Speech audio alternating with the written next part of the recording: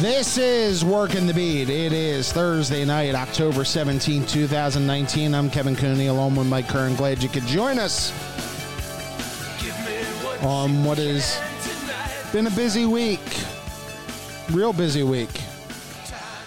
Philly's still looking for a manager, although it sounds like they're getting close already. It could be Dusty Baker, or it could be Joe Girardi, or it could be Buck Showalter. So we'll talk about that a little later on.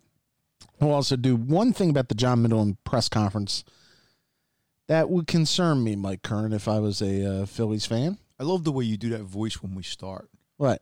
It's like the radio voice. Hi. Hi, everybody. We used to do. It's Kevin and Mike. We're here. Yeah, we're here. By the way, I got to mention that one of my favorite voices of all time was Todd Zalecki used to do the old-timey radio announcer during rain delays. Like, or something happened with baseball. You know, the grand old game of baseball. Whoa, Nelly.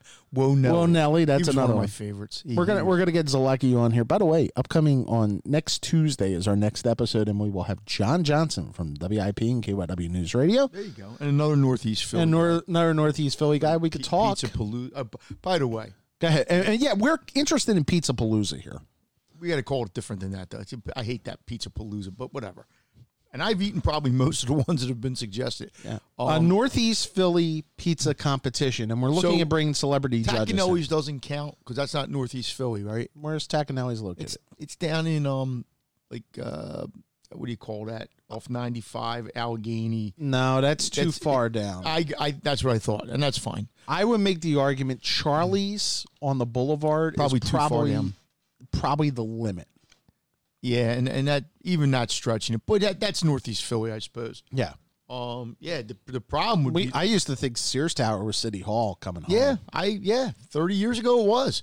The problem might be limited to about 8, like a manageable number. Yeah. And there's so many that are different. Like one guy that was tweeting today said, the white pizza. Ugh. Well, I'm not a white pizza fan, but I've had white pizza that was really good. Tacanelli's being one of them. He had mentioned others, but before I lose my train of thought, a good call on the Nats. By the way, you like them, and I mean, I just thought that basically when you win a series like they did against the Dodgers, and the Cardinals were a bit of a paper tiger, I didn't like them. Yeah, but they just destroyed them. That being said, I'll take whoever wins the American League, and you heard that stat, didn't you? What? The day off thing? No. The team that has swept a league championship series, and I don't know if this is... It has to go back, I guess, 85 when the series But I don't know if it includes the whole, but let's say the last 5 times it's happened, because I don't know how many times has gotten swept in the World Series. Not getting swept. They haven't won the World Series. Right.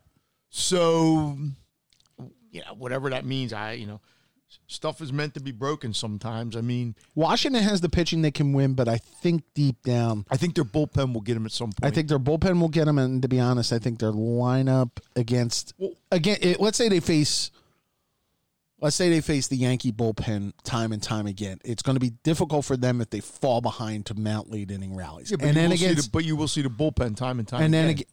Which isn't but that's the way the Yankees are going to play. Right, but you don't see bullpen guys a lot. Like teams, that's the one thing, like the Astros, as this series goes along, if it goes along, they're going to see these guys. So it's not like you're facing that one guy once, and then not seeing him for 3 months because you play a 3-game series or something. The reason that they said, somebody gave this reason, I don't know if it was Tim Kirchin or somebody, because it's good for your pitching to get the rest. Mm-hmm. But the hitters can throw their mojo off, and Washington's swinging the bat pretty Washington good. Washington is swinging the bat pretty good without Bryce Harper, by the way. That's almost not Bryce's unfair. fault. It's not Bryce's fault. It is unfair, but it's a fact. It is a fact. It's a fact that he played 7 years there, or 7 or 8, won an MVP, never won a playoff series. It's a fact that Mike Trout is the best player in baseball, plays for the Angels, and they don't get to the playoffs. They don't even come close to getting to the playoffs. It's a fact that Manny Machado has been in how many playoff series in his life? He was with the Dodgers last year when they acquired him at the trade deadline. But I'm just saying, it's like all this thing goes into getting these $300 million. And I get it. You want the best players. Rendon this year is going to get, whether he signs with the Nats or whether he goes somewhere else, the pitcher on the Astros is going to get, how much is he going to get? I mean, come on. Unless he blows. I mean, he hasn't lost since May. No. Phillies. We'll talk Phillies later, but coming up, the main guest on our show tonight is buddy of Mr. Kearns, buddy of mine from the old Daily News days, now at The Athletic, the Eagles beat writer Zach Berman. Mm-hmm. Zach, obviously, look, the Eagles are in a spot this week where they have to win this game. They don't have to win it. I saw a stat today, like their playoff chances or whatever. ESPN does that stuff. Their playoff football chances probability index. Yeah, this is why they don't have to win. They'd be one game behind the Cowboys. Okay, with a game, if this were at home, yes, I said they're going to get the Cowboys later at home. The Cowboys aren't great. The Eagles aren't great right now. That could change 6 weeks from now. The Cowboys have their tough games coming up. The Eagles have their tough games coming up. So I don't want to hear this that if they go 3-4, yes, if they lose this week, we're going to say what? What are we going to say? You're going to say they're one game behind the Cowboys in a division where the other two teams aren't going to affect you. You basically have to beat the Cowboys. Mm-hmm. And then what you're saying is maybe 9-7 or 10-6 might win the division. Yeah, but if they lose this game, it's good, and it's going to be a close game in all likelihood. It's going to be a one-possession game. Well, we'll talk to Zach about it. We'll talk about some of the other issues. I think Dallas might have to win this game. Jalen Ramsey, I think, is a big issue, obviously, at this point because, the Eagles passed. So go get Patrick Peterson. But they need to get somebody. And there was Josina Anderson has ruffled some feathers and said that some Eagle players, one criticizing the trade, which I get, the lack of a trade by Howie to go get Jalen Ramsey. But the one today is criticizing Carson Wentz over this offense, which to me is just ridiculous. Look, Carson is not the reason the Eagles are 3-3. Okay?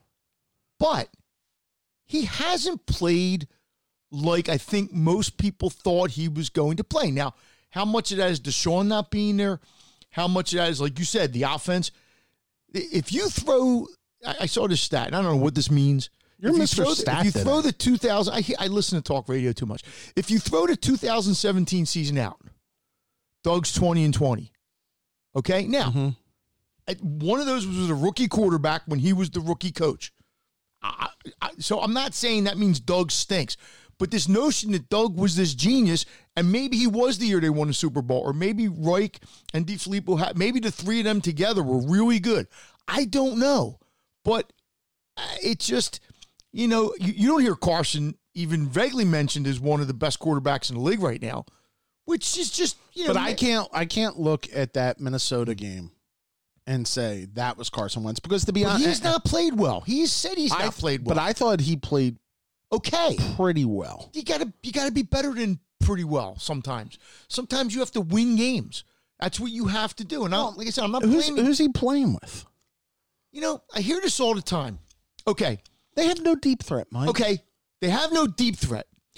Alshon Jeffrey, a couple years ago, was the prime wide receiver free agent. Mm-hmm. Right or wrong? Yeah. Okay. Zach Ertz is one of the best 2 or 3 tight ends in the league. How many drops did he have the other day? You're not answering. No, you're not answering. No, I know. I know what you're saying. You're right. This notion that he has no weapons. I get it. Aguilar's not that good. I get it. The kid from Penn State looks like, he's been fairly helpful in the passing game. This notion so what does he have to have? The Goddard is not bad. God, that's what they draft him for. But they don't have a deep threat. Say they don't have a deep threat, but don't tell me the weapons. Well, what does that mean? He's got to have 3 All-Pros? But Mike, when you don't have anybody who can take the top off, and we'll talk about this with Zach. In fact, we're going to giggle to Zach in a second here. When you don't have anybody who can stretch a defense, there's too many people in a crowded area right now, and he's throwing around. Fine. That's fine. Other guys. And the play design, this is more on play design than I think is on the quarterback. If you want to argue play design, but I'm getting sick of this notion that they don't have. So in other words, when the Kansas City quarterback loses his deep threat, then he should just be whatever. I mean, when Green Bay loses Devontae Adams, I still saw Rodgers out there throwing passes incomplete. I mean, at some point, yes, it is a problem when you don't have a deep guy. But don't tell me that they don't have guys. This problem falls on the general manager. Well, he got Deshaun Jackson. Who's 32 years old. Everybody applauded the move. There was nobody that said, "Hey, that's a bad move." But you know why? You know why now? Well, what was the alternative? What was the alternative? What was the alternative? The alternative is learn how to draft. Okay, but going into learn how to draft. Going into the season, what was the alternative? Give me an alternative. Arguing about him drafting Aguilar or him drafting this guy they drafted last year, who I don't think he's a deep threat. I'll make an argument Randall Cobb would have been a better pick, but that's fine. me. Then give me Randall Cobb. And who is how old? Randall 29 or 30. I'll bet you he's close to Deshaun's age. But what I'm saying is they went out and everybody, and then the first game in Washington, he's running for 2 50-yard touchdowns, and then he got hurt because that's what old guys do. Peters goes out every game. But doesn't it show the problem they've had of drafting that they can't replace these guys? Have they made some bad draft picks? Sure. I'm not going to sit here and argue and say every draft pick's been great. No, it hasn't. And then you have to look at that secondary, and that's a big problem. Right, but they won a Super Bowl 2 years ago. Somehow, some way, however it worked out, they won a Super Bowl. So yes, he does get a little bit or a lot of rope. But what I'm saying is this year, going into this year, they went out and signed Jackson, and everybody universally said that's a good move. Okay, so we can't say that 2 months ago and then say, well, now, it's not a good move because he's got an abdominal. I hear you. But I think with Ertz and Goddard and Alshon and now the rookie and Aguilar should be able to give you something. Right. I'm not saying a lot. Right. And if the second round or third round draft pick were giving you something, and that goes back to your premise that they haven't drafted real well. I don't think anybody would argue the point that their drafts have been awful. They haven't been awful because they got Carson Wentz. They haven't been totally awful. Derek Barnett might turn out to be a really good player. You know who I would be concerned if I was a fan of the New York Jets? I would be real concerned because Joe Douglas built his reputation on the Eagles thing. And Joe Douglas... No, he built his reputation before that. Well... Built on the Bears. He doesn't get GM job off of the Bears. He gets it off the Eagles. When it's Super Bowl. Yeah, but he was only here. He wasn't here that long. 3 years. I mean, you can't judge a guy on drafting 3 years because you can't. People want to make observations on draft picks 2 years into the league. Right. It's hard. Okay. We've argued enough. No, we didn't argue. We debated. Okay. That's what we do. We debated enough. Time for Zach Berman from The Athletic. He'll join us now on Working the Beat.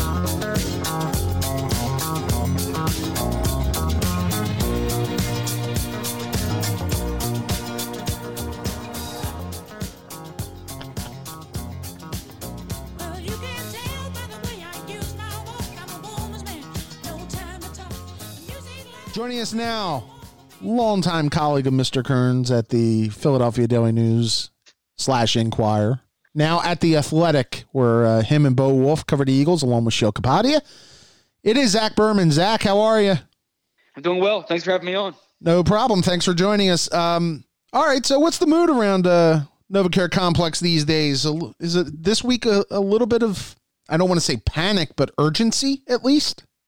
Certainly urgency. I wouldn't describe it as panic. I would guess that the mood outside the building is different than the mood inside the building. There's a degree of confidence. You heard it from Doug Peterson, obviously, earlier this week, and I think you hear from the players too.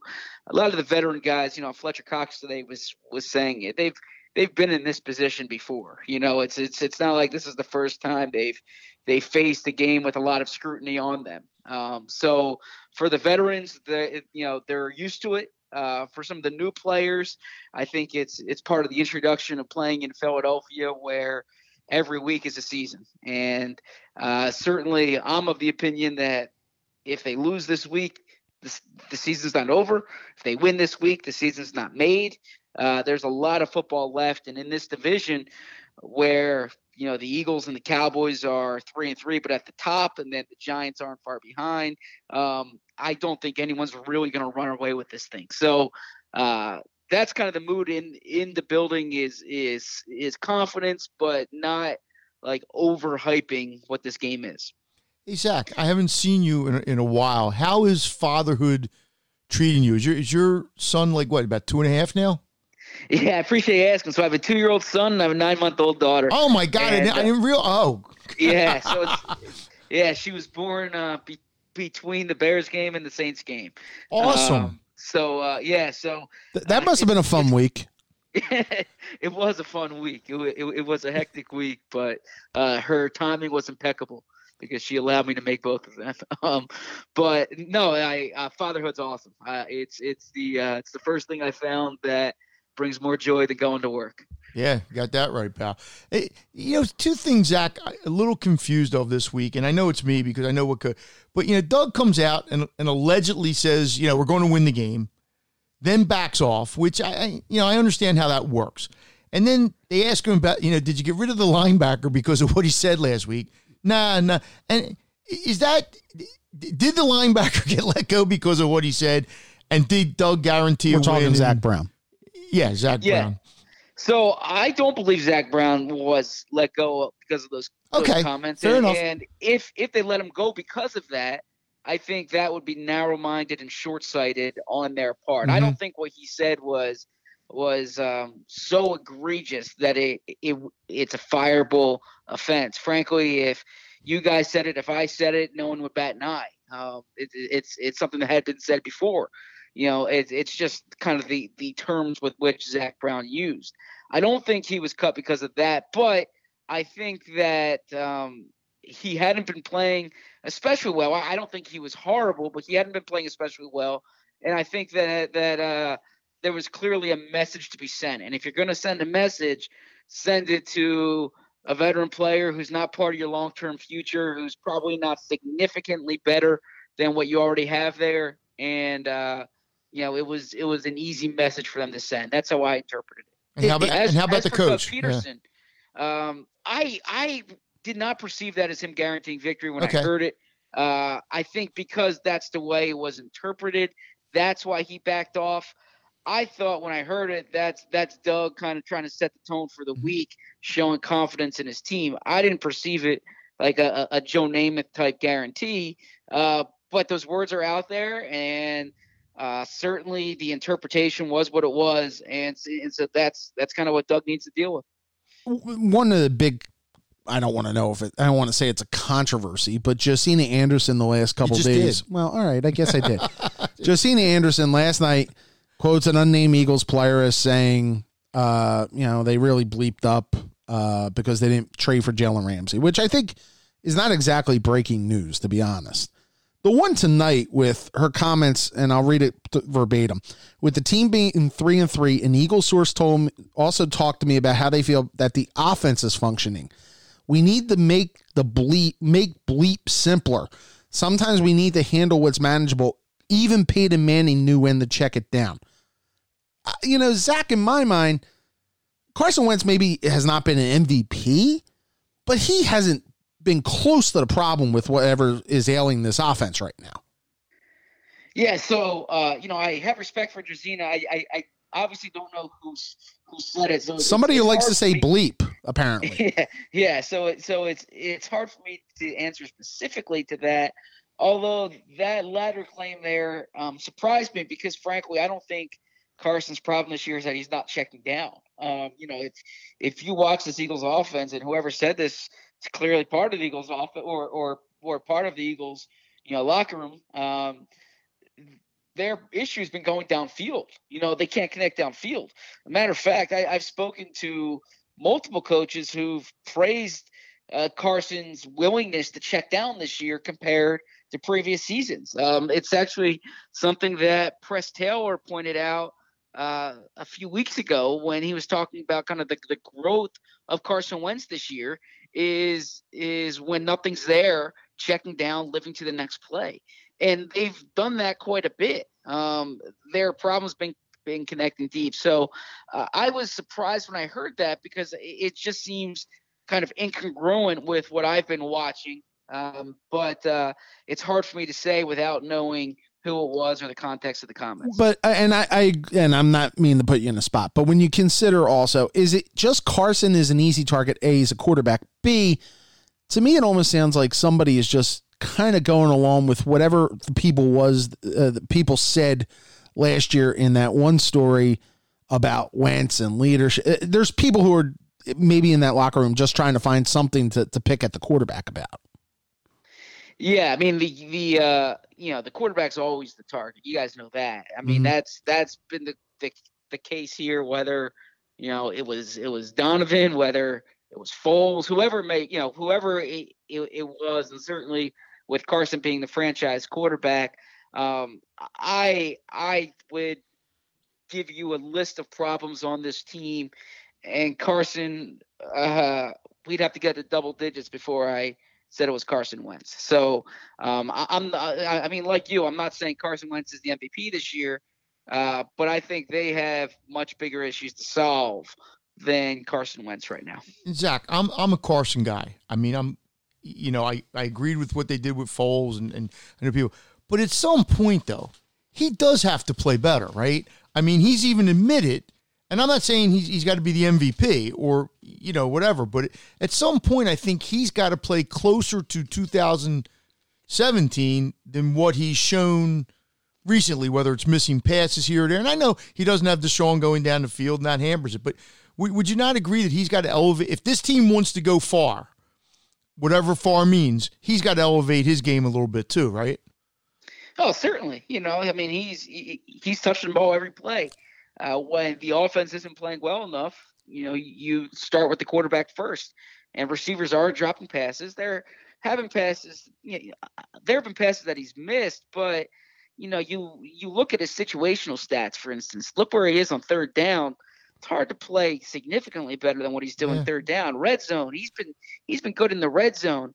I look at plays here and there.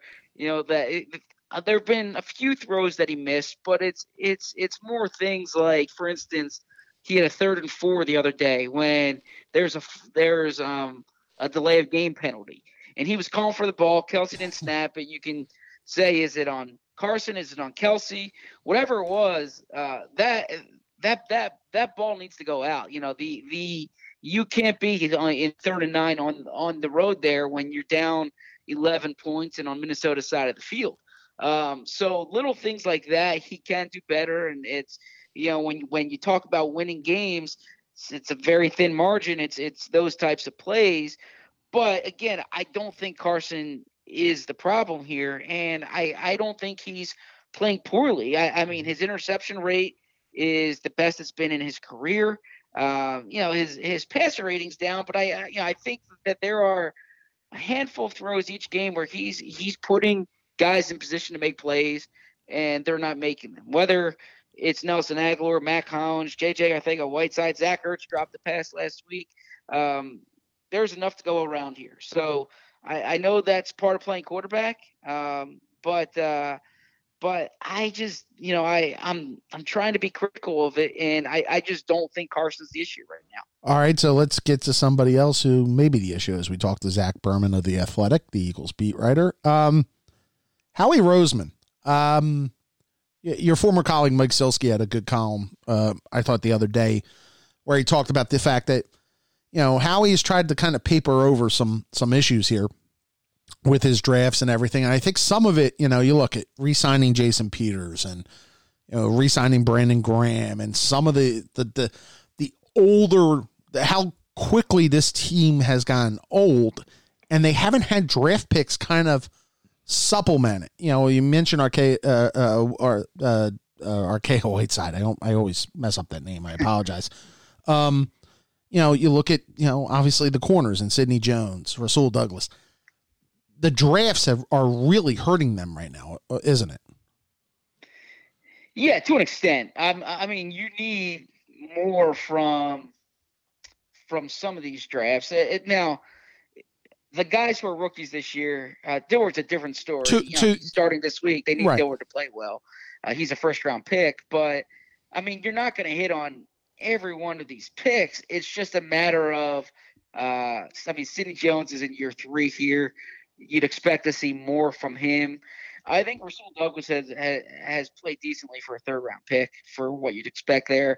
Barnett, I don't think Barnett's a big problem, but I think you would like to see a little more at this juncture. Had a real good rookie year, was injured last year. 2018 draft, I actually think Goddard and Maddox have given them decent production. And then this year, it's to be determined. I mean, their first round pick hasn't really gotten on the field until last week, and then this week's the big test. So, no, I think it's fair to look at how he drafts. I think it's a little early for it. I'd be more critical of some of the roster decisions they've made since the Super Bowl. From where I sit and I look at it, they hit on so many lottery tickets during the Super Bowl. I think it accelerated their timetable, and I think once they won, it was just doing everything they can to win again. And then when they didn't win last year, it was to do everything they can to win this year. And I think to a certain extent they got away from some of those the profile of players that they were looking for in, say, 2016, 2017. When you bring in Deshaun Jackson at 30 plus years old, and you make some of these moves that they made. Malik Jackson, who I actually really liked the Malik Jackson signing, got hurt week 1. You can't control that.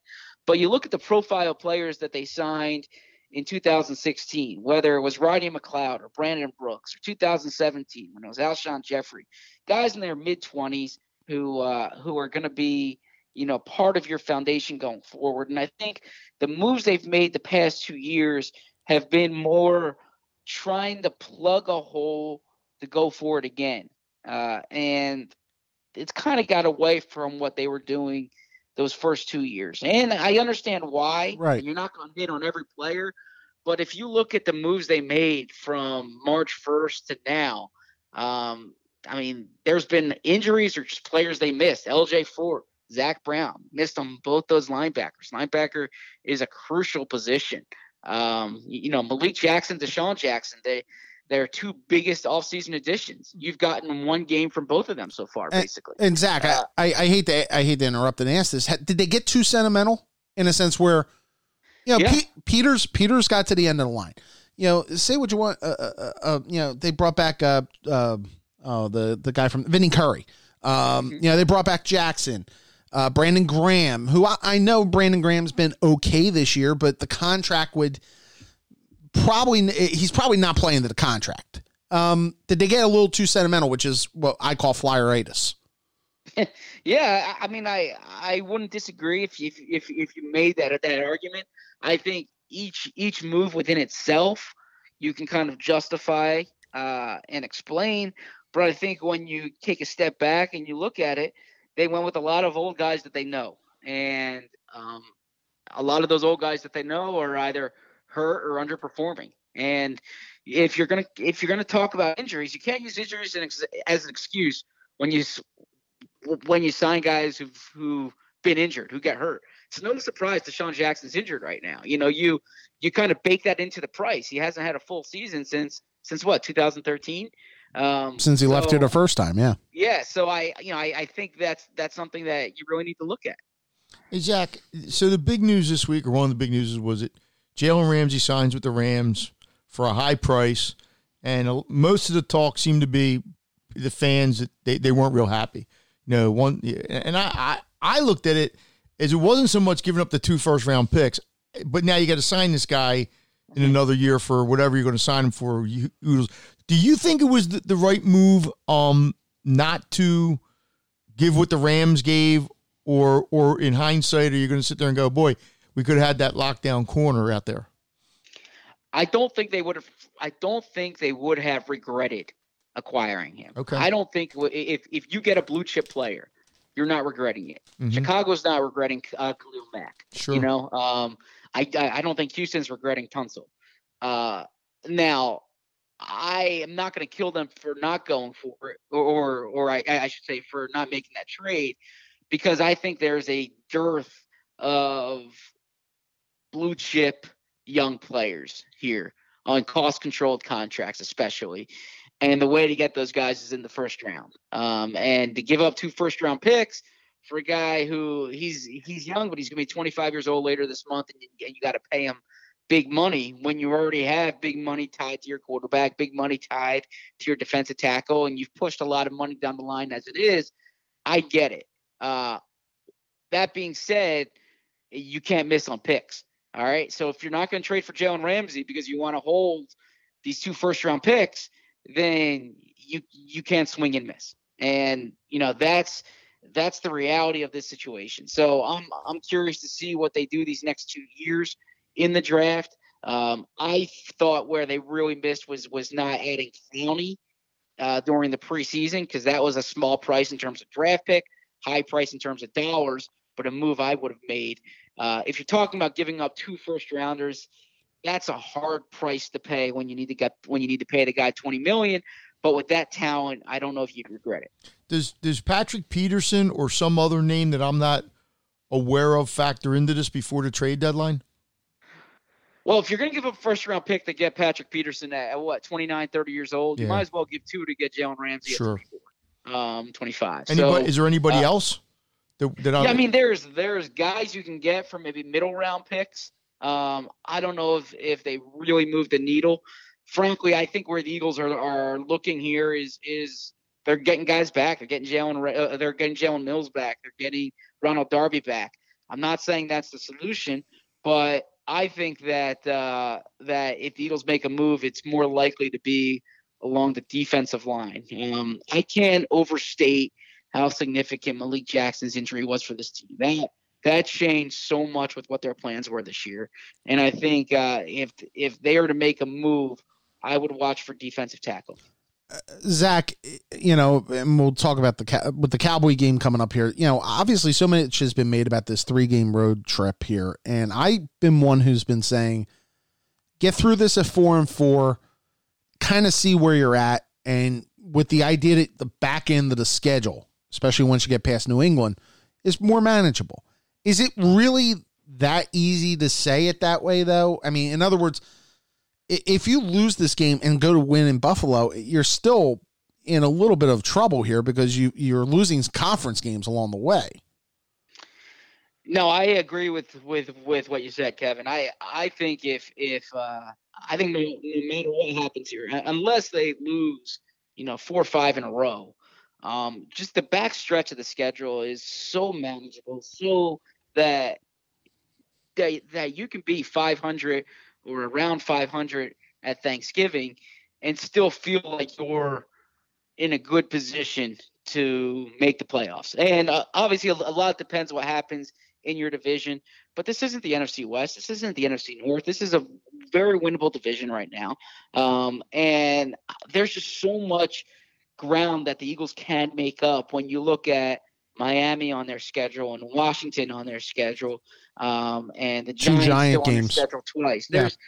There are games to win here, so I think win or lose this weekend, there's a lot of football left.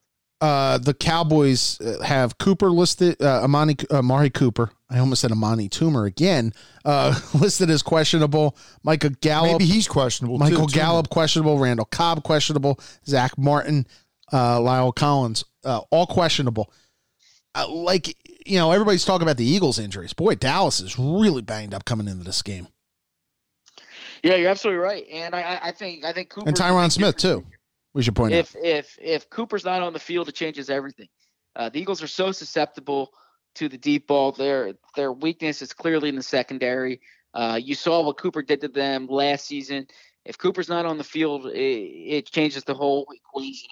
In my opinion, I think that could swing who wins or who loses the game. If the Cowboys, if they lose those, Zach, they're in trouble, right? I mean, and I know it just seems to me that this game is so much more important to them because the Eagles will get the rematch at home. And like you said, it's probably going to come down to the 2 of them. And they just don't look like a really good football team right now.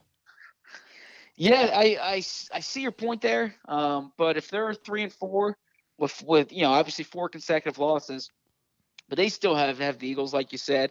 They still have a schedule they can navigate here. So I don't think it's like a death sentence for either team. But the team that wins is in the driver's seat in the NFC East. Yeah, and obviously though, I mean, if you look at it, that the Eagles will have the you mentioned those teams. Dallas has already gone through that part of the schedule with Miami. That's true. That's true. I mean, so there is a little bit, and we should point out Dallas has to go to New England, Dallas has to go to Chicago. Dallas still has Minnesota, so they have a lot of hurdles coming up here as well. Zach, when you look at this division, it's a one bid league or division, isn't it? I mean, there's no way a wild card's coming from the NFC East. No, right? not at all. I mean, there's not a team with a losing record in the NFC North. When you look at the NFC West, San Fran's undefeated, Seattle's close to it, and the Rams just added Jalen Ramsey. I think the only way the Eagles make the playoffs is winning this division. And then if they win it, I have a hard time thinking they're a legitimate contender unless a lot changes or unless they play a lot better than they're playing now. I guess if you have a quarterback like Carson, you always have a shot. But with the way they're rushing the quarterback right now, I think this is a limited team. Yep. Zach Berman from The Athletic. Zach, congratulations on 9 months ago. Congratulations on the newborn. We appreciate you coming on. Enjoy Texas this weekend, and we'll talk to you hopefully down the road here. Sounds good. Thanks for having me on, guys. Be good, Thanks, Zach. Our thanks to Zach Berman of The Athletic. Remember to read him at theathletic.com. Him and Bo Wolf covering the Eagles. Show Kapati is still in there as well. Partner, I got to admit, last week was not a good week for my picks, at least. I was 3-1 on college, but the pros was awful. See, and I'm going to tell people this every week. Go to Bettor's Insider, which I do a golf. My golf guys almost won last week at 50-1. But that's last week, because here, when I give the picks out here, I'm kind of on the fly a little bit. And then sometimes I'll think about it a little bit more, come up with. I was 6-1 in the pros last week, which, of course, will never happen again. Mm-hmm. And the Cowboys were my loser. But I was 3-5 in the colleges because but it has no rhyme, no reason. But nope. We try, and that's all. So you were 3-1 in the colleges. That's good. What's so? The NFL was awful, but anyway. But you were 3-1 in the colleges. Anyway, time for our picks. Yeah. Just point me where you wanna go. Take me to the action. Take me to the track. Take me to a party if they're betting in the back. I've been working all my life. Can't afford to wait. Let me call my wife so I can tell her I'll be late. I want to easy money. I could get. All right, Michael Jack, let's get it started in the colleges. And, you won 3-1 last week. Go ahead. All right. I didn't do as well, I don't think. I don't know. Okay. Because I give out like 20 games. Yes, you do give out a lot of games. I'm going to keep it. Let's top 3 here. Okay? There's no such thing as a top. Going to start in the SEC. Which game? This looks like a lot of people are thinking that South Carolina, before last week, I knew you were going there. South Carolina would have been maybe a 10-point favorite at home against Florida. No, a 10-point underdog. Or a 10-point underdog against Florida, rather. Yeah. It's now dropped to 5. And people are giddy. Is that low? Yeah. Okay. Well, South Carolina quarterback is back healthy. He's back healthy. Yeah. People are giddy after the win between the hedges, and rightfully so. And Florida coming off a bad loss at LSU. Not a bad loss, but a tough loss. They were winning in the third quarter. They were winning in the third quarter, but they kind of ran out of steam and everything. This would be the week everybody is impulsively. South Carolina, everything. I'm taking Florida. I'll lay to 5. I just think, yes, the Gators, second week in a row. But I think there's a hangover coming for South Carolina. They've walked around school all week. They've heard how great they are, how big an upset it was. Kind of tough to get it back up and going after that. Yeah, well, and traditionally, I was looking at that game a little bit myself. South Carolina has played them tough over the last 6-7 years or whatever it is. I would probably I'm not betting that game, but I see your logic. It's just I don't know how Florida's going to come off that game either. I mean, yeah, who knows? But hey, but tis what it is. Tis what it is, and I'll take Florida. I'll lay to 5. I'll go to Seattle next. Oregon has the more popular quarterback in this game against Washington. Mm-hmm. But Jacob Eason's really good. Jacob Eason, 13 touchdowns, 3 interceptions, passer rating about If you use a QBR, it's about 131 right now. It's going to be a cold and rainy day in Seattle. You've checked this. Yes. Okay. They get rain in Oregon, too. Yeah, I know they get rain in Oregon. I'm just funning with you. Washington, I think, has the better ground game. I'll take Chris Peterson in this spot. A home dog. I'll get the 3. I'll take the Huskies to win outright over the Ducks in Seattle. I wonder what the money line is. I'm just curious, because if you feel that way, you might just want to play the money line. Right. Eddie Barkowitz was telling me in the Michigan-Penn State game, the interesting thing is Michigan's getting like 9, but the money line was only like plus 250, which is weird because usually when you're a 9-point underdog, it would be. But anyway. Yeah. So you might, if you're predicting out right, hey. And if you can get an extra half somewhere along the line here, if the I think it's going to go the other way. You think Washington's going to get I think it'll down? be like 2.5 by time. In fact, I think I saw 2.5 on FanDuel. I'm staying Pac-12, by the way. You're going against the UCLA's. No. Oh, okay. I'm taking the Fighting Herms. Yeah, I was looking at that game too. I'm taking the Fighting Herms. The third place team by any measure, if you look at power polls and everything in the Pac-12, I get it, it's at Rice-Eccles. I get it's at Utah. Herm plays tight games. Herm plays really tight games. Yeah, they do. And Utah doesn't score a lot. I'm getting 2 touchdowns? Yeah, if I was going to bet a side in that game, I would go with the Herms too. It wouldn't surprise me if Arizona State won. But I wouldn't play the money. No. It would surprise me if Arizona State won. You think? What do you mean surprise? Like, I mean, they're 2 touchdown underdogs at Utah. Yes, I would be surprised if they won the game outright. They will be in a position to win this game outright. Okay. Perhaps. Maybe you're right. That's why we do this. I'm taking Arizona State getting 14. So my picks, Florida laying 5 on the road, Washington getting 3 at home at Seattle against Oregon, or Arizona State getting 14 in Salt Lake City against the Utes. I'll give you 3 different ones. And you know me, I wrote a lot of games. Yeah. I'll start off. I'm going to take Texas Tech at home getting 7 against Iowa State. That's a good pick. Texas Tech has played pretty well. They should have beat Baylor last week. There were some weird referee calls or whatever. And they're at home getting 7. I think they could win this game.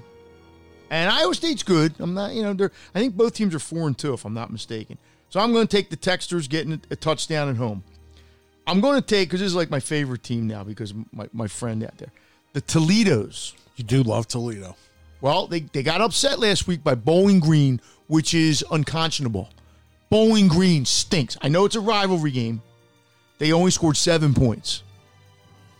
And my friend was like, he couldn't. But anyway, they're giving 1.5 at Ball State. I don't know much about Ball State. I don't really care. It's the MAC. I'll take the Rockets to win the game. Well, obviously, they're only giving 1.5. So, and I'm going to go, and I because I got a lot of games here I could go with, but I'm going to go with the Owls. Ooh. Getting 7 at SMU. Might be 7.5. What did I write down? I think it did go to 7.5, yeah. I just think the Owls are not as good on the road, but most teams aren't. They're at home, they've been really good. They're coming off a big win. Little leaky defensively last week. But Memphis is good. Memphis is good. I mean, to give up 28 to Memphis, and I think you were up 16 at one point. Yeah, and Memphis is Twice. good. They've beaten 2 ranked teams already this year. I'm not saying they're going to beat a 3rd-ranked team because they've never beaten 2 in year ones. I just think 7.5 is a lot. And I know SMU's not bad. They're having like their best year since 1985 or 6 or whatever it is before they got killed. If Temple's going to win the American or win their half of the American, they're going to have to win. They're going to have to beat 4 ranked teams. Well, they're not going to win. They're not going to win. Well, I'm just saying they're not going to beat all those teams. They're not going to beat Cincinnati and Central Florida and SMU. I got a feeling they're probably going to lose twice in the league. It's just my take. I think Cincinnati's pretty good. I don't know if the game's here or there. I think Central Florida's here next week. And they also got Tulane.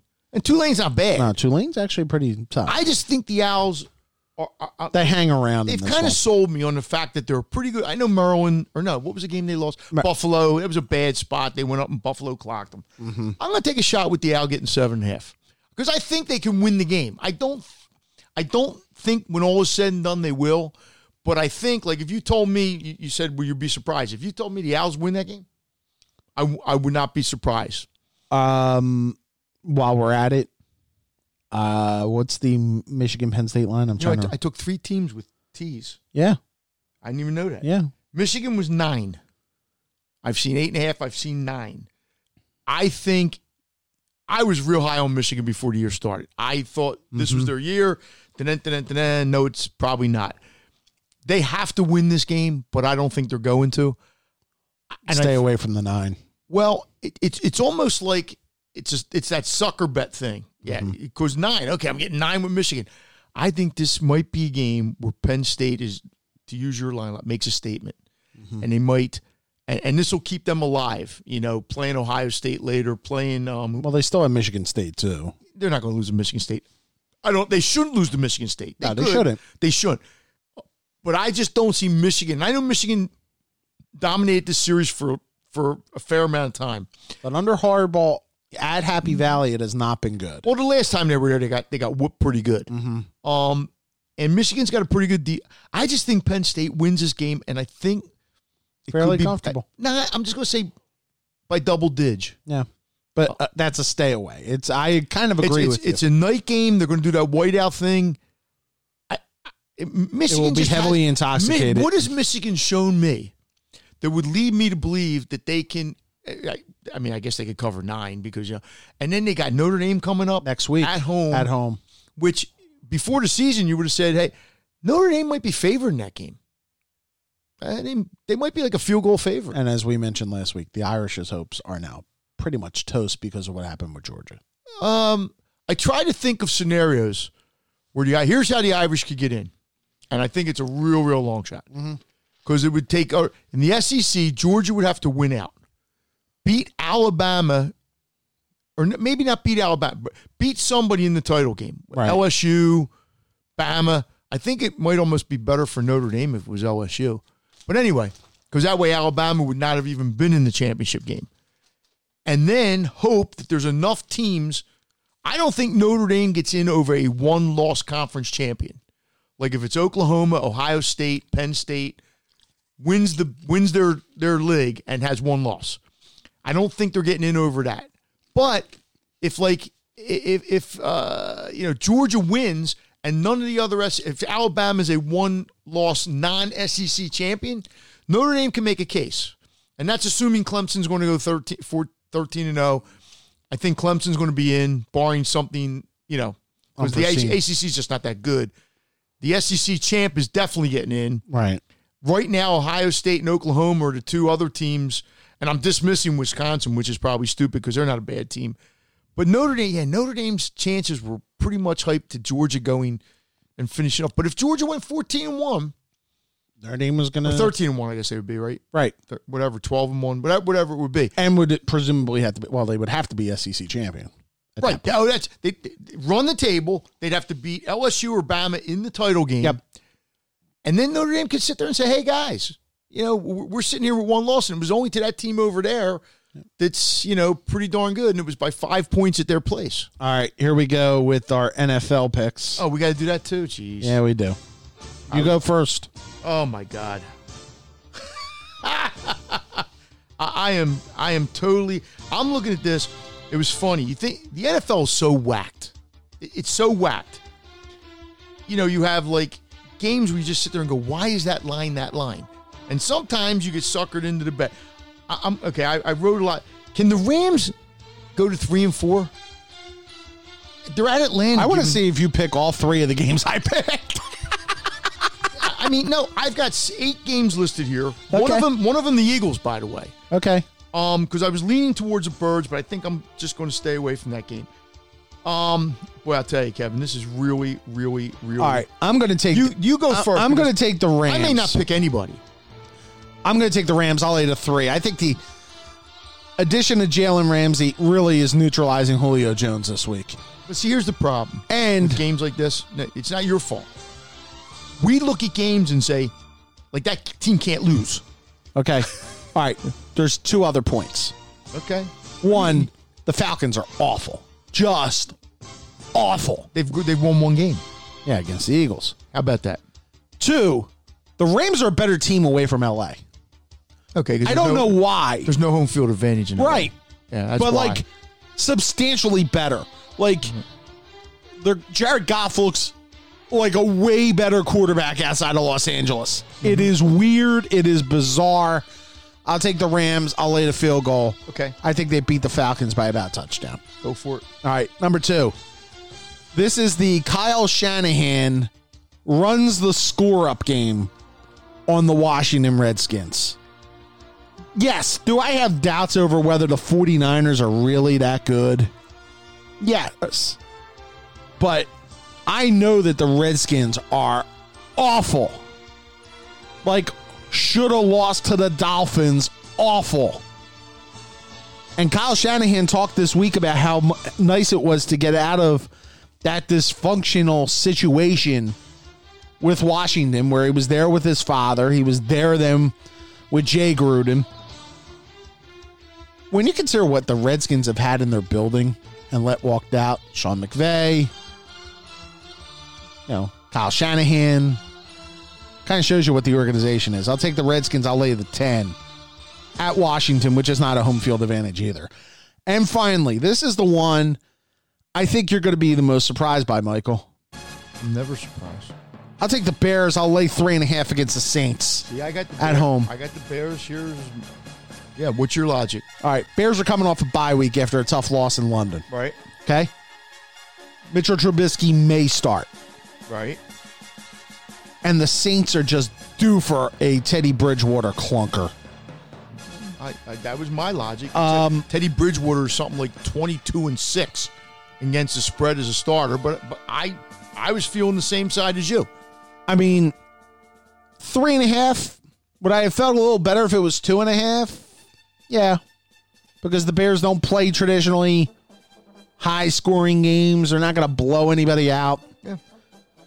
But, if you're going to tell me right now the Saints may be one of the best team in the NFC, but they're just due. There's certain spots, and I just think that them going to Chicago, what appears to be a cold evening, it's a 4:25 game, or 3:25 Central. I just think this is a spot where the Bears get a little bit of a measure here and maybe try to crawl their way back into the playoff hunt. I'll take Chicago, lay the 3.5. I was looking at that side of the game. So I was looking at the Rams side of the game.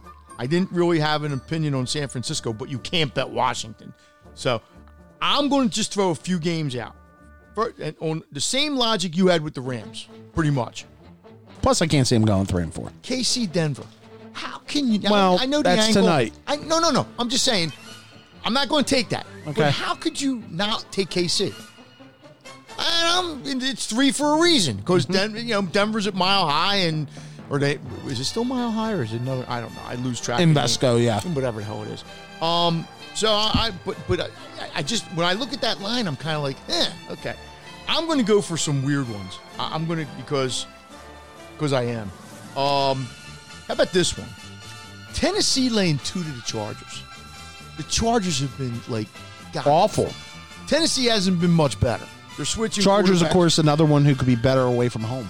Maybe. Like I said, I have no strong opinion on any of these. So you're not picking anything? No, I'm going to throw them out to you, and you can do. Tennessee over the Chargers intrigues me because it does. Detroit over Minnesota intrigues me. 1.5.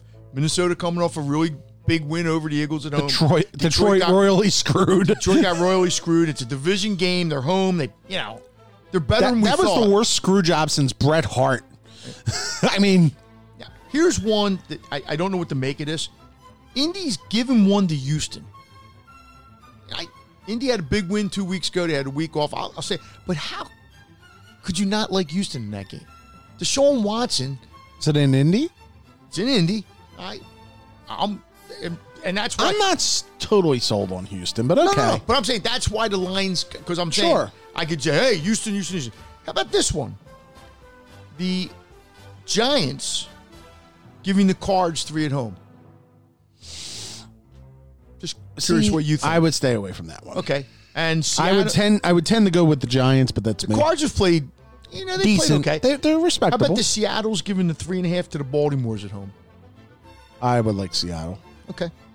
And that's just some games I looked at because this week is a really interesting card because most of the lines, you took a one line that was 10, and New England's 10, I think, over the Jets on Monday. Yeah. A lot of the lines are like 3. You don't see that very often. No. It's not like a good. So that's telling me there's a lot of games that could basically. What do you think? Well, what do you think of the Birdies and the Dallas? I think it depends on injuries. If Amani Toomer. Cooper's probably. He's probably not. I mean, he's probably 50-50. Isn't their line a little banged up too? Their offensive line. Yeah, and their linebackers. Jalen Smith is hurt. I do too. realize the Eagles, 1 win, 1 loss, 1. They haven't lost. Why did 2. I say Amani Toomer? Because I probably would have said the same thing. Because you're thinking of Michigan. The Eagles have not lost 2 or won 2 in a row. The Cowboys have just looked. Ugh. Well, the Eagles have won 2 in a row. I thought they went 1-1-1-1. No, 1, lost 2, 1-2, lost 1.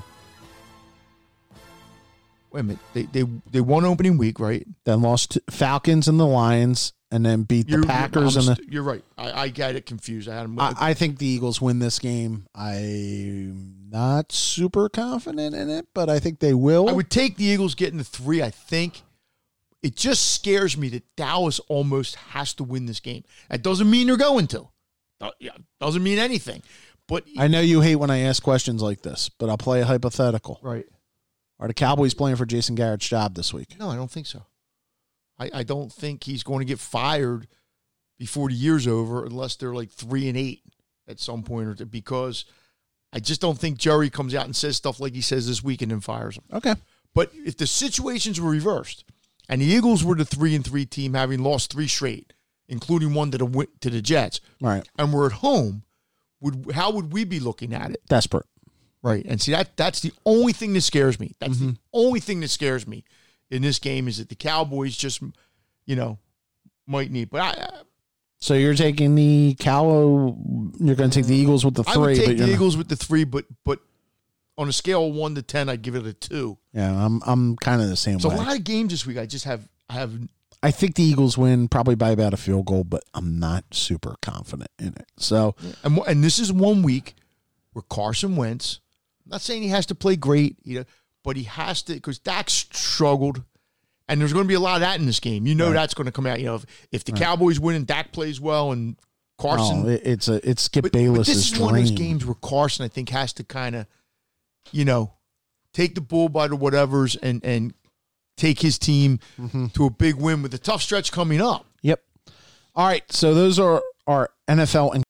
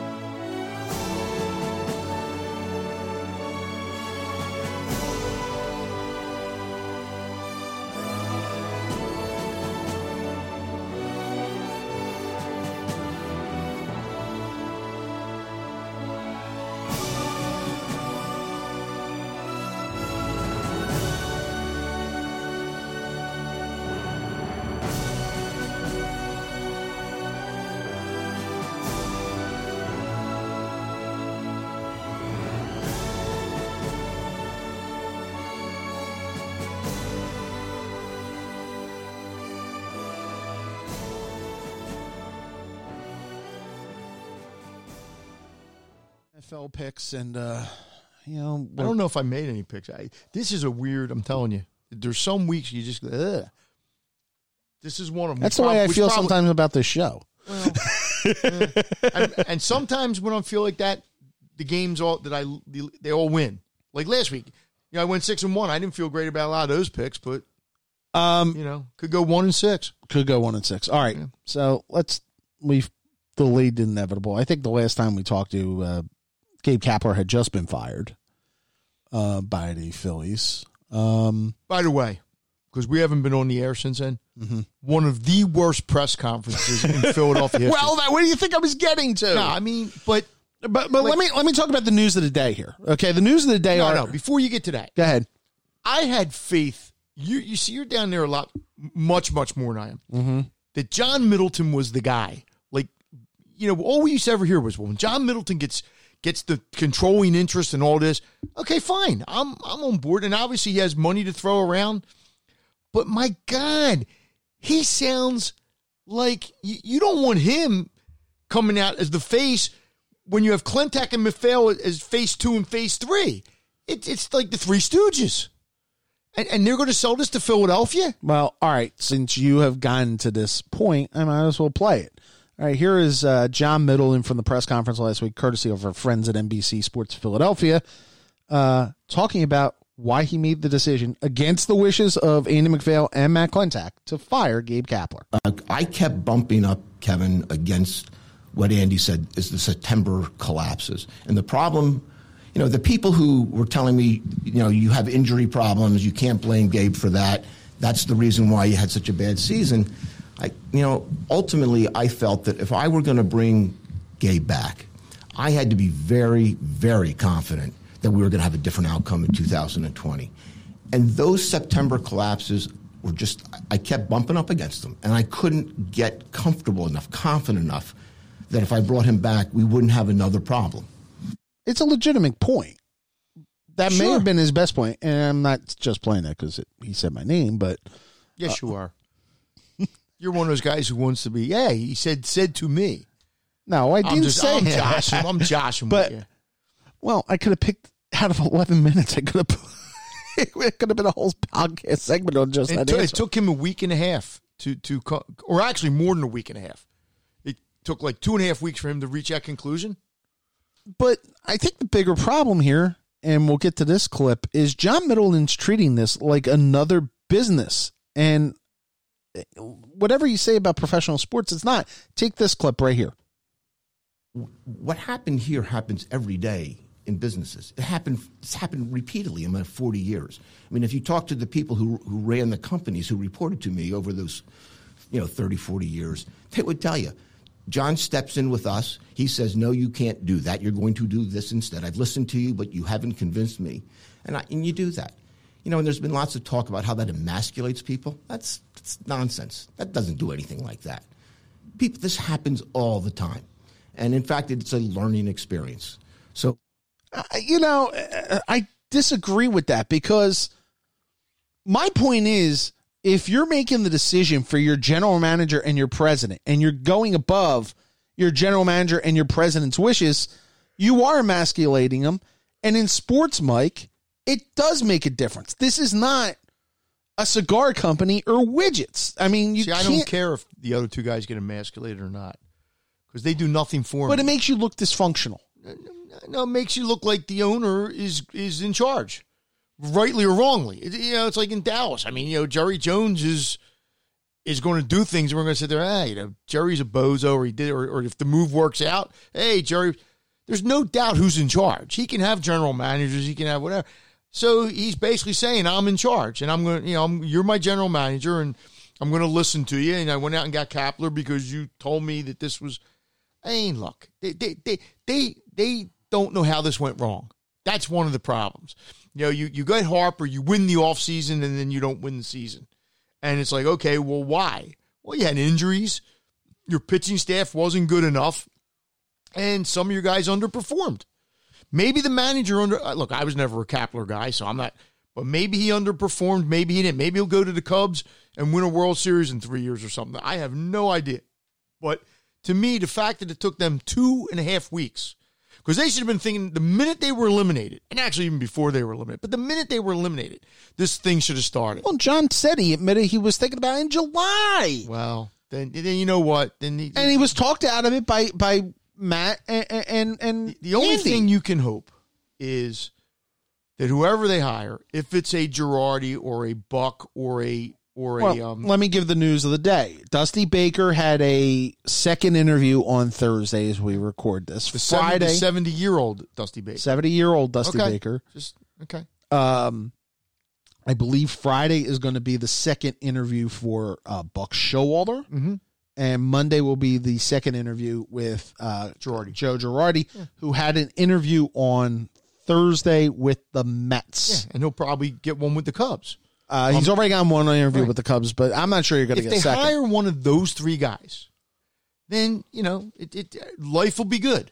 Whether it turns out to be good or, but I'm saying, if you hire one of those three guys, you can defend it. I mean, yeah, it's Dusty old, sure, but 70 now is. Buck's not. I know a young chicken either. In today's world, though, we don't think of 70 like we used to. 70's like 60 or whatever. But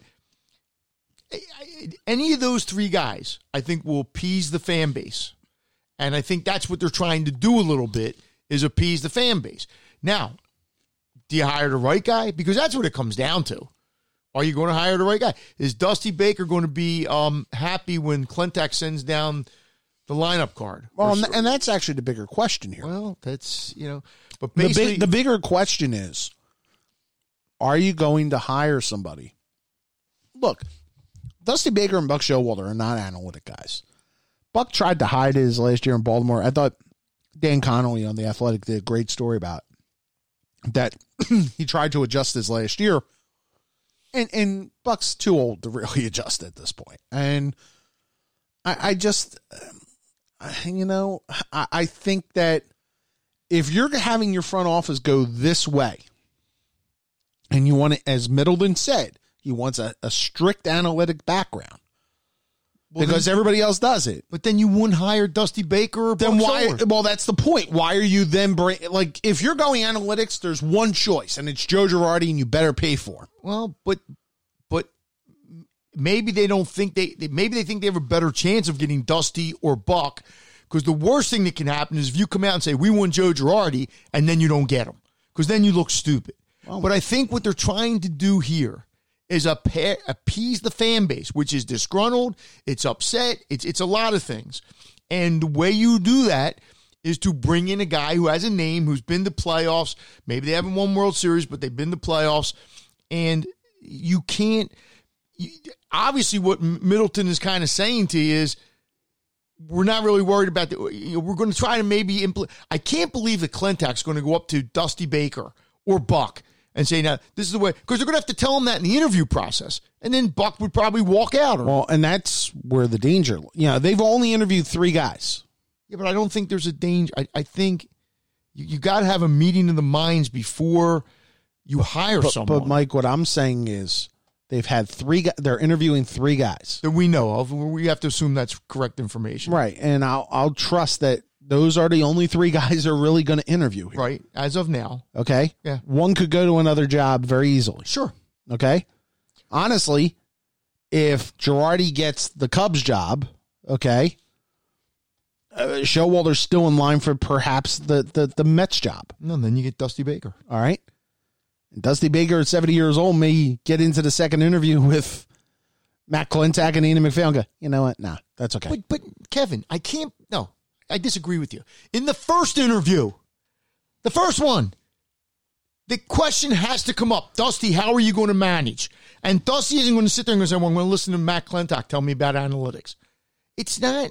If they hire one of those guys, you have to take one of those guys for what they are, not the other way around. Gabe Kapler had never managed before. So that was easy to tell them what to do. And Klentak might have to say, hey, I want to keep my job. I don't know how that's going to work, but you cannot tell Dusty Baker or Buck. Now Girardi would probably come in and say, hey, yeah, I'm on board with a lot of stuff you're doing. I have my own ways about things. I don't think they're going to get Girardi. I just think that Girardi, and I don't know like how much the Cubs or the Mets want him. You say the Mets don't pay a lot of money, okay. But I think what the Phillies are doing is lining themselves up and saying, here's three guys. We can live with any of the three. I don't even know if they have one they'd like more. Maybe you want Girardi more because he's younger. I don't know. But they're saying, we're going to get one of these guys. So if, God forbid, the Mets get one guy and the Cubs get one guy, we're getting the one guy who's left standing. And we'll make it sound like this is the guy we want. And I don't think any of those three guys will do a bad job. I mean, no. I think people, if it's they're proven, right? Right. I think if it's anybody but Joe Girardi, the fans may be disappointed. I don't think so. Hold on. But I think Buck Showalter, one, is a really good manager. And people look at Dusty and But go, you said he's intense, though, right? He's very intense. Yeah, well, okay. In this town, that could play very well. Well, no, to the fans. To the fans. I'm talking about the 25 guys in the locker room. Well, that's true, too. I don't care about what I think. Okay, but after watching what this team has developed over the last couple of years, you don't think they need a good foot up their ass? Oh, no. Kevin, I agree. But what I'm saying to you is that's fine if it works. You know, we've seen like in basketball sometimes they'll bring a coach in and he's whatever he is and it doesn't work. And I think the Dusty Baker hire, if it is the Dusty Baker hire, okay, I think the Dusty Baker hire is, you know, we wondered what the $330 million man thought. Yeah. Dusty and Bryce Harper got along pretty well in Washington. And Dusty did a good job in Washington. Dusty got screwed in Washington. Yeah, and they still didn't win a playoff series, but I'm with you. I'm with you about Dusty. I think Dusty did a good job in Cincinnati for a while. Did a great job in San Francisco and Chicago. I wouldn't have any problem, but again, the guys in the locker room have to buy into him. It ain't the other way around. So if you have guys in that locker room, like I'm thinking of the second baseman, I'm thinking of the former center fielder, who I don't know if the third baseman's gone. The three guys you just mentioned are probably gone. That's right. But that's true. But what I'm saying is you have to have guys, Kingery, Hoskins, young guys who are you know, your guys. I think Realmuto will get along with anybody. He seems like he's okay. And yeah, if your right fielder is on board, that's great. Because obviously, I think any of those three guys, if we're having this conversation 2 years from now, the Phillies will be a playoff team. Now, I don't know if that means they're going to go to the World Series, but I think that any of those three guys will make them better. Mm-hmm. As long as they make the right moves, as long as they show and that leads to the other question. You mentioned about how awful that press conference was, and I've sat through weirder ones. See, I thought it was going to be like that. Maybe not to that degree, but I didn't think it was going to be. It's tough because, if you're the PR staff, how do you tell the boss? You can't. Nope. And look, I give John. Maybe the boss doesn't care. Like, I mean, he's John Middleton. I'm Mike Kern. But I give John Middleton credit because I think John Middleton, one thing I'll say about John Middleton, I think he's passionate. I think he wants to do this. Oh, I agree with you. There's no doubt about that. Yeah. I think he does have to learn the lesson that it's not regular business. That's all. He's not a bozo. No. By any stretch of the imagination, because he's a very, very, very successful person. He seems like he cares a lot. So I'll give him every benefit of the doubt. The Gabe Kapler thing, for whatever reason, didn't work out. Maybe under different circumstances, it would have worked out. I don't know. I just know it didn't fit in this city. It didn't fit from the minute he took Nola out of that first game. It just and then the third game where he had nobody warming up in the bullpen. Yeah, and I think what you get with any of those three guys you mentioned, and I think Girardi would be the home run, and maybe that's wrong. Maybe the other. Any of those three guys he gets is going to give you instant credibility. Gabe never gave you that.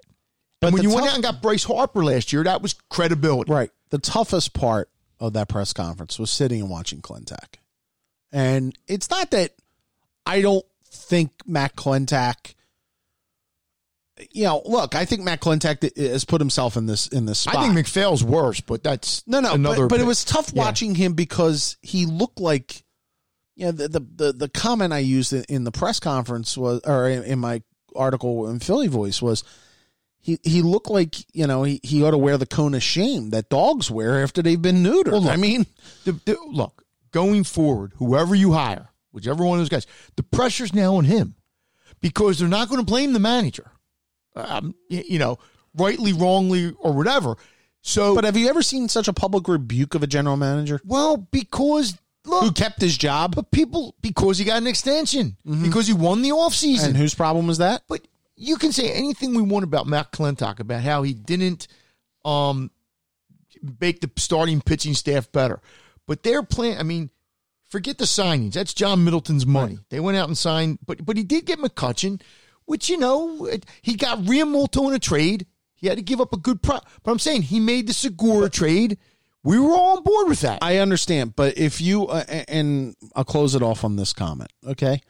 If we're judging Matt Klentak on Gabe Kapler, okay? If Matt Klentak is being spiked down by Gabe Kapler, okay, and should be fired because he chose Gabe Kapler as his manager, then what's it say about the owner who re-signed in Middleton, who re-signed McPhail and Klentak? But when did he sign them, Kevin? You're missing the point. He know the point, Mike. He signed them after they just signed a $330 million guy. Said he signed. made the Riamolto trade, made the Segura trade, got the reliever coming out of the bullpen. That's been so when you got to put it in the context. He didn't get the extension in June. He got it in February. It was so great an extension. They hit it for 2.5 months. All I'm saying to you is when he got the extension, he was here. The Phillies were here. Well, okay. Well, now he's not there anymore. Most general managers don't get clocked for one bad manager hire. Okay. Most. Okay. Not saying all. But, and this is kind of my final point on it, Middleton has said he makes the big moves. Okay. Okay. Klentak now is basically in charge of long relievers and stuff that's not really that important if you listen to Middleton the other day, which leads to the question, what's Andy McPhail doing here? Well, Andy McPhail, I said that to you 5 minutes ago. Right. Andy McPhail, I don't know what he does. He's picking up a paycheck because he's Andy McPhail. That's what he's doing. But as far as Klentak goes, Middleton's not the guy who's going to be out there trying to make trades he might be the guy who signs the check and says, yes, I'll give you $330 million to sign that guy. But Klentak's the one that has to go out. You know, he did make a trade for the best catcher in baseball, or one of them. Mm-hmm. Okay, that's pretty good. He was one of the best players on the team. Everybody's like, okay, fine. He got a shortstop that for the first couple of months of the season was playing like an all-star. Yeah, he paled off, and that's why he's been with 4 or 5 teams in 6 years. But I'm just saying, he did make some good moves. His glaring thing was that they didn't fix the starting pitching. Right. And that was because they put a lot of their eggs in the bullpen. Yes, so let's see what he does going forward now. What are they going to do this year? Right. And once again, if it's to sign Garrett Cole, that's going to be John Middleton, throwing whatever. It's the littler moves that will, getting the $10 million pitcher. Right. Instead of the. All right. And maybe Klentak's going after next year, but then that means your manager failed too, right? By Tuesday night, which will be night one of the World Series, we will have an idea probably where the Phillies are going. But let me ask you this. Hold on. Who do you think is going to be the manager? Put you on record right now. I'll say Buck. I'm still saying Buck. Yeah, I don't think it's going to be Girardi. So that would leave. And I like both the other guys. But I don't think Girardi gets the Cubs job either. I don't know. I think Girardi ends up. But you said the Mets won't pay him. So where's he end up at? Topeka? I mean, you're telling me the Mets aren't going to pay him. That's what you said. I did.